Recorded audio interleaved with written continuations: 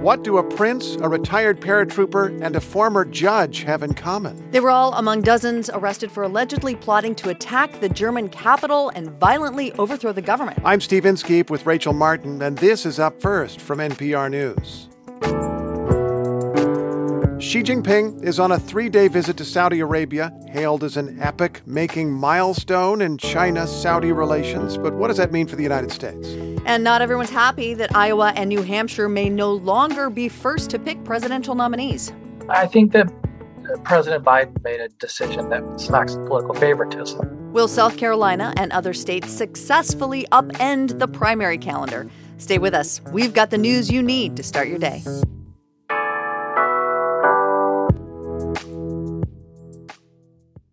This message comes from NPR sponsor Shopify. Finding sales sluggish? Discover Shopify, the all-in-one commerce platform to start, run, and grow your business. With free 24/7 support and on-demand business courses. Go to shopify.com/upfirst.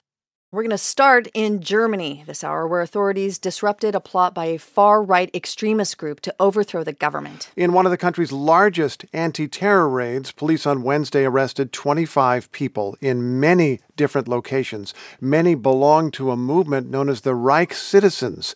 The revelation of their alleged plot adds to concerns about anti-democratic movements around the world. Reporter Esme Nicholson has been following the story since the news broke a day ago, and she joins us now. Hey, Esme. Good morning, Rachel. How much more do we know at this point?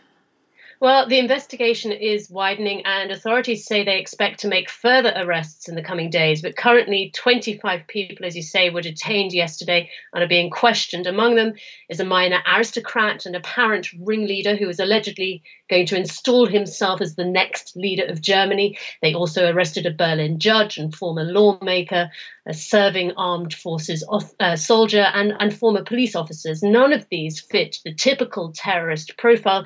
They appear to come from all sections of society. Many are professionals, some are wealthy, others have experience with weapons, which they appear to have been stockpiling. Prosecutors also believe that former police officers were attempting to recruit from the force and from the armed forces, which is particularly worrying given the details of their alleged plot, which, as you say, was to stage a violent coup, killing politicians and bringing down the power grid to cause panic and chaos. Finally, Germany's federal police chief says the network behind this plot is probably much larger and that the so-called Reichsbürger or Reich citizens are a major part of it. So a lot in there to absorb, but let's unpack what that means. The Reich citizens, who are they?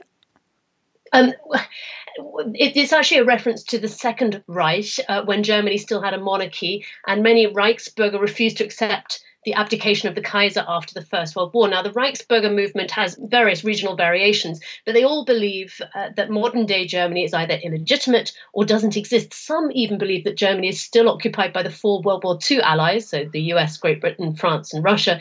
And in rejecting the current state, many of these groups refuse to pay taxes, and they even issue their own currencies and passports. A small minority is considered to be particularly violent, and among them are many ex-soldiers. So, I mean, it's not just these so-called Reich citizens, but there are QAnon-inspired conspiracy theorists in this group. I mean, Germany's far right is a diverse crowd, Esme. Explain how this group fits in.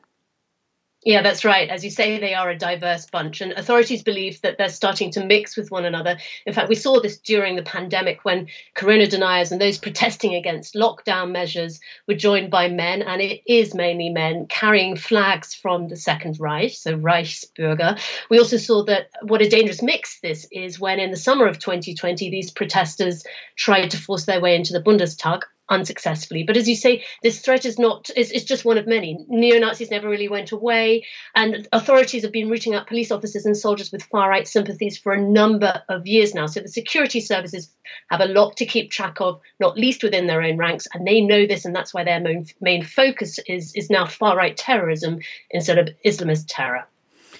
NPR's Esme Nicholson reporting from Berlin. Thank you so much. Thank you, Rachel.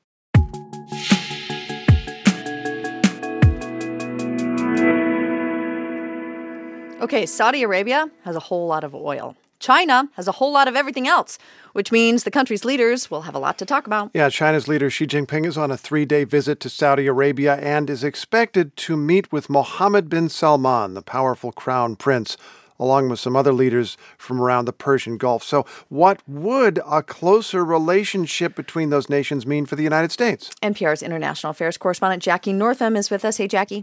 Good morning, Rachel. What do the Saudis, what do the Chinese, what do each camp want through this summit? Well, broadly, it's an opportunity to help cement relations between the two countries. And the Saudis say they're going to sign a strategic partnership with Xi while he's in Riyadh, as well as some energy deals. The two nations have strong ties. Saudi Arabia is one of China's largest suppliers of oil, and China is the kingdom's biggest trading partner. Chinese companies, have major infrastructure projects in Saudi Arabia, such as ports and telecommunications, and are looking for more investment opportunities. But equally important is the symbolism of Xi's visit, which shows that Saudi Arabia has other options than the U.S., and it may be recalibrating its foreign policy. I mean, Xi's visit to Saudi Arabia comes just months after President Biden was there. Explain the difference between the U.S. and Chinese approaches to Saudi Arabia. Well, both Beijing and Washington are competing for influence in Saudi Arabia and the rest of the Gulf region. China's approach to the kingdom is more transactional. And as I mentioned, Xi's visit will be geared to opening more investment opportunities and securing an important energy source for China. On the other hand, U.S. presidents traditionally have had personal relationships with Saudi kings, and that's not true with President Biden and the Crown Prince. They have quite a frosty relationship. But even so, the U.S. and Saudi relationship has been built for decades on security strategy, like regional stability and opposing Iran. And you can't underestimate that. But over the past few years, especially since the Crown Prince Mohammed bin Salman became the de facto leader, you've seen Saudi Arabia indicate that it doesn't want to be beholden to the U.S. It considers itself a modern and rich nation that wants to make its own decisions. And that goes for the other Gulf nations, the United Arab Emirates, Qatar. They want to keep their options open and go where their interests lie. Mm-hmm. Neither China nor Saudi Arabia are democracies, right? Does that endear them to each other in a way that could undermine democracy elsewhere? Well, both men are considered autocrats. Xi Jinping recently locked in his position as China's leader for the third term, and the Crown Prince is expected to be king one day. The two leaders probably won't be discussing human rights during this visit. Unlike the U.S., China isn't going to bring up the murder of journalist Jamal Khashoggi by Saudi agents a few years ago. But, having said all that, there is a place for the U.S. still, and it could depend on who is president. The Crown Prince had a very strong relationship with former President Trump, and who knows if and how relations could change depending on who's in the White House. NPR's Jackie Northam. Thanks, Jackie. Thanks, Rachel.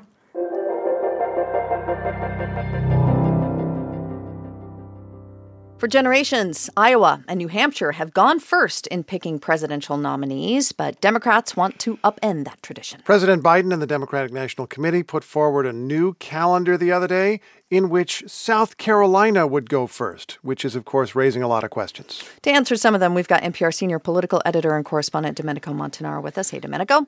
Hey, Rachel. Before getting to the consequences of this change, remind us what the White House and the DNC are proposing. Well, they want to kick Iowa out of the first states, demote New Hampshire, and elevate South Carolina and a few others. South Carolina would go first on February 3rd, 2024. 3 days later, Nevada and New Hampshire. Then Georgia a week later, and Michigan 2 weeks after that. Why?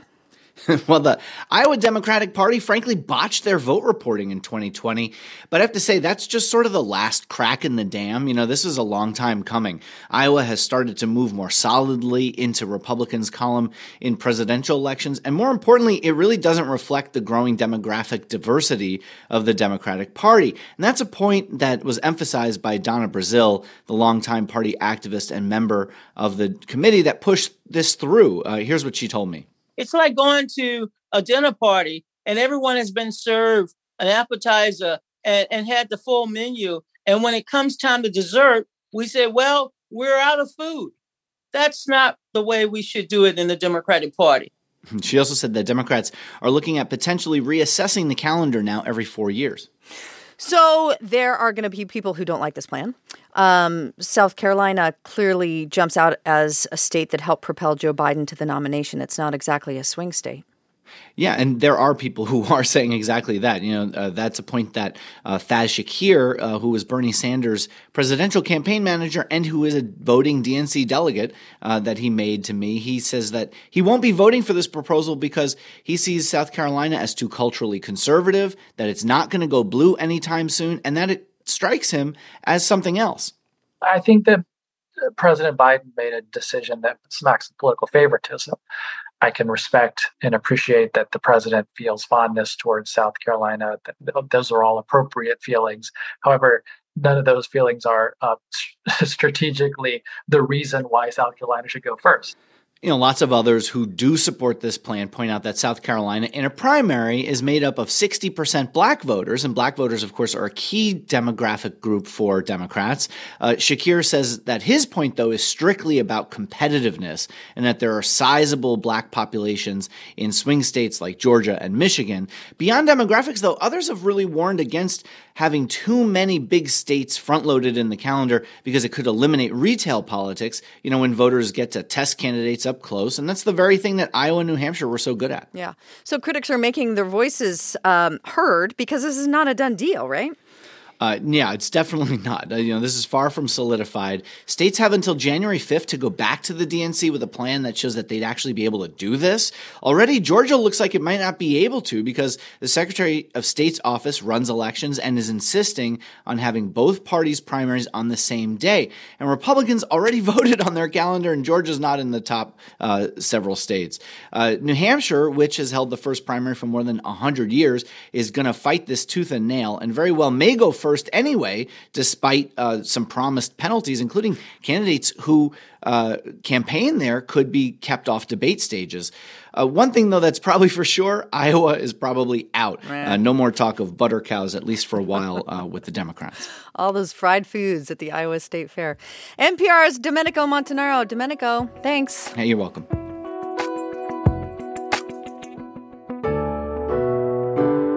And that's Up First for this Thursday, December 8th. I'm Rachel Martin. And I'm Steve Inskeep. Up First is produced by Nina Kravinsky and Ben Abrams. Our editors are Natalie Shachar and Alice Wolfley.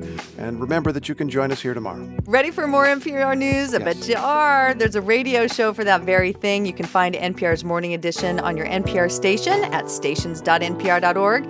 And for podcasts, local news, and the latest headlines, take NPR everywhere you go. With the NPR One app, you can find it at your app store.